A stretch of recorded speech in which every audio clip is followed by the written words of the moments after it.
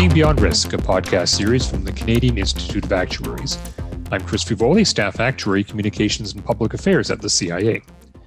In today's episode, we will be discussing a recently released insight statement entitled Protecting Pensioners of Traditional Defined Benefit Plans, a New Approach to Solvency Funding and Benefit Reductions on Plan Windup. The statement was authored by CIA members Serge Charbonneau and Joe Nunes, and Joe joins us today to talk about their work. So thanks very much for joining us today. Thanks for having me, Chris. So let's start off. What was the problem that you're trying to address by authoring this statement? The problem that we're trying to address is a fairly well-known problem. When pension plans are wound up and there's not a solvent employer backing the promises any longer, you often see benefit cuts to active employees and retirees. And how do we get here? What was the cause of this problem? How did this happen?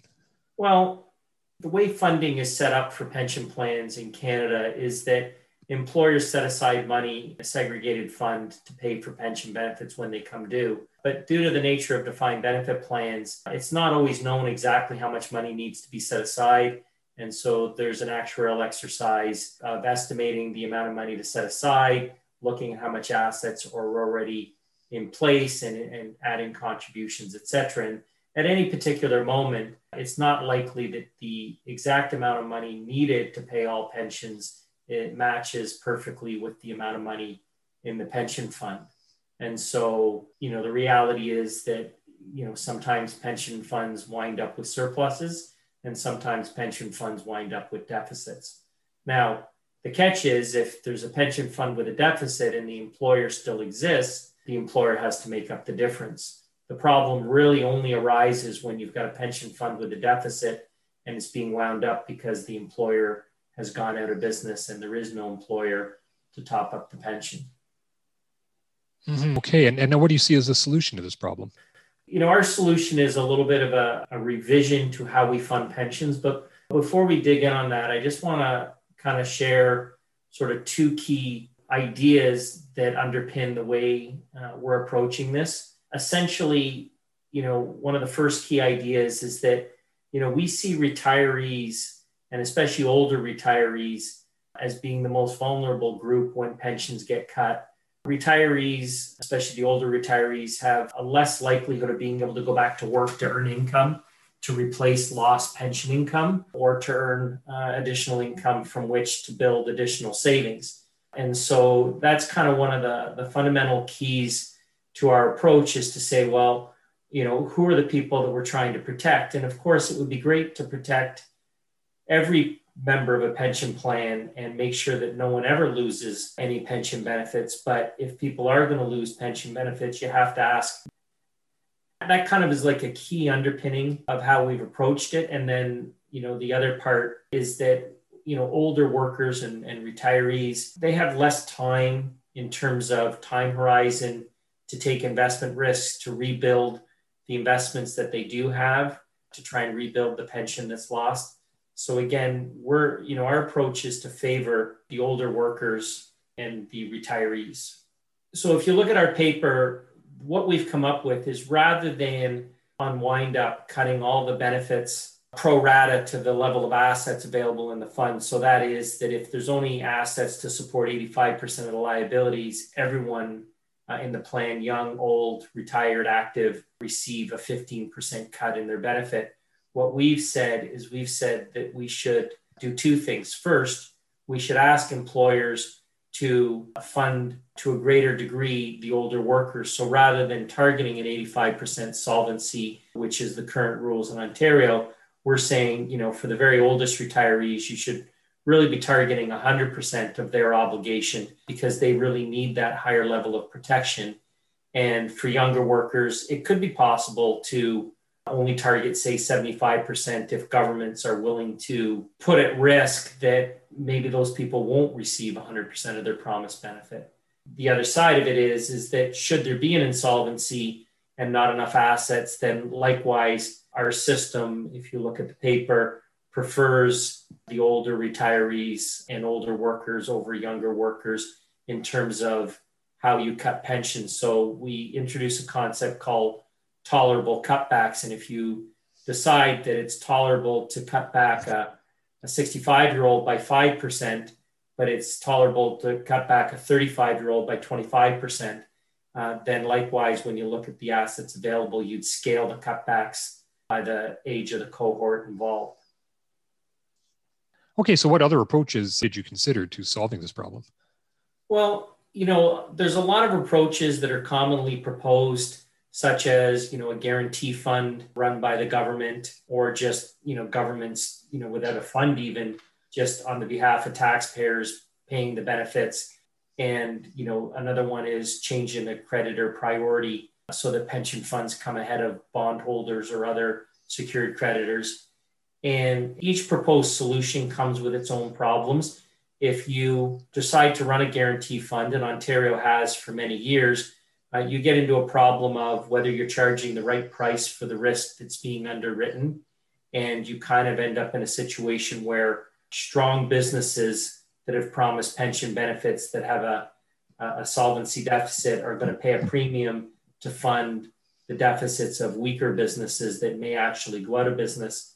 And so it's a bit tricky. And I think on that, I think both Serge and I would prefer, if there's going to be some sort of a guaranteed system, it'd be done through letters of credit and through the banking system. The other idea of changing the priorities, it's sort of on the surface makes enormous sense. Hey, let's just make pension deficits a higher priority in an insolvency and put it ahead of other creditors. The main problem with that is the lenders to businesses have done very careful calculations on the likelihood that the business can pay them back for their loans and have charged interest accordingly. If you change those priorities midstream, then you're kind of changing the rules for lenders mid-course. But even if you change the rules after bonds expired for any new bonds being issued after a certain period of time, lending rates will go up for those businesses. And so you could have a cyclical problem where you push those businesses into lower profits or even insolvency by making it harder for them to borrow. So it's not such an easy answer as it sounds sort of intuitively. And we've discussed those types of approaches in the paper, but we've mostly focused on trying to modify the current system of the employer is responsible for funding the benefits, and through some periodic process of making contributions to a segregated fund. Ideally, as we said at the beginning, there's enough money to pay all the benefits. But if there isn't, then governments have to make a choice on how they want the benefit reductions to be applied to different groups of people. Okay, now we did see a comment on the Seeing Beyond Risk blog related to your statement, and it suggested that expected average remaining service lifetime should be used to determine these tolerable cutbacks. So what do you think of that approach? What are some of the pros and cons of that? Well, I think that that's a similar idea to ours, the idea being that the less time you have ahead in the future, the lower your cutbacks should be. Expected remaining service lifetime is a terminology that comes out of the accounting standards. And, retirees have no future service lifetime. So I don't know if that would mean that there'd be no cutbacks for retirees at all. But it does correlate a little bit with what we're saying. It may not be just as precise. Okay. Now I understand you also had a conversation where it was suggested that these proposals are really just taking from some plan members and giving to others. How do you respond to that comment?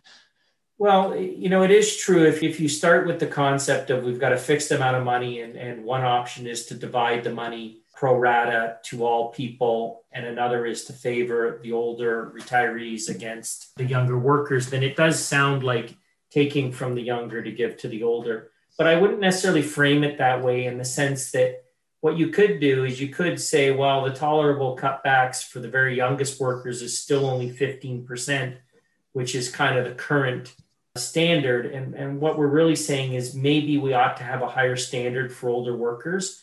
And so what could happen is you could set up a system, or the government could choose a set of rules where essentially what ends up happening is the employer just has to fund benefits to a higher level so that those older workers get less of a cutback, whereas it would be, cost and benefit neutral to the younger employees. So it doesn't necessarily have to take from the younger plan members to give to the older plan members. The balancing feature could be additional employer contributions.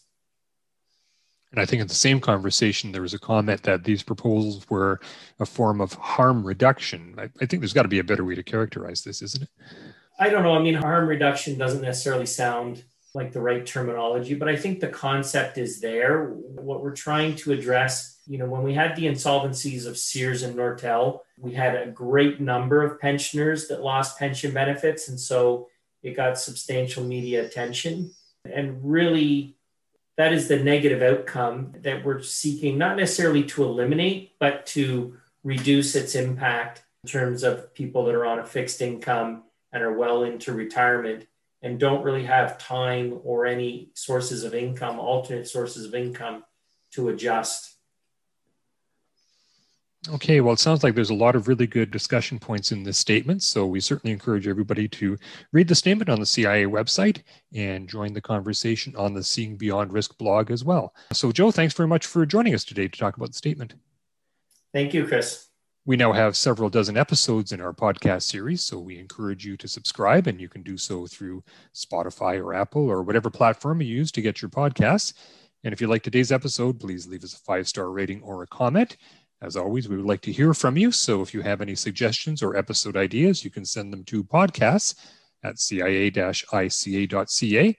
And mentioning the blog once again, we're always looking for content. So if you have ideas you would like to share, you can send them to us at seeingbeyondrisk@cia-ica.ca. Until next time, I'm Chris Fivoli, and thank you for tuning in to Seeing Beyond Risk.